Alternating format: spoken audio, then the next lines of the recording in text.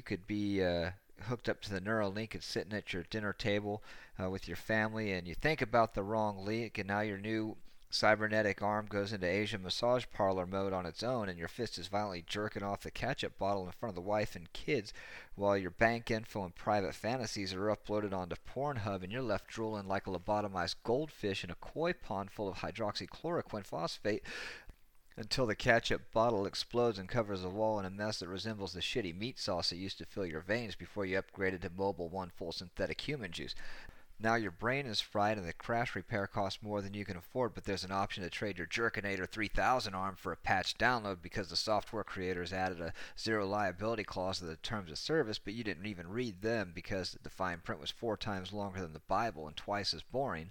Then there's the philosophical question of how much human is human. 3 limbs and 1 robo? Less than half of the OEM equipment, 50%. Do I hear 2 legs, an artificial heart, 2 legs, a heart, and a pancreas? I got 2 legs, a heart, and a pancreas. Do I got 2 legs, a heart, a pancreas, and a Jerkinator 3000? Going once, going twice. Sold to the lady in the back with the ocular implants, artificial knee, and false teeth.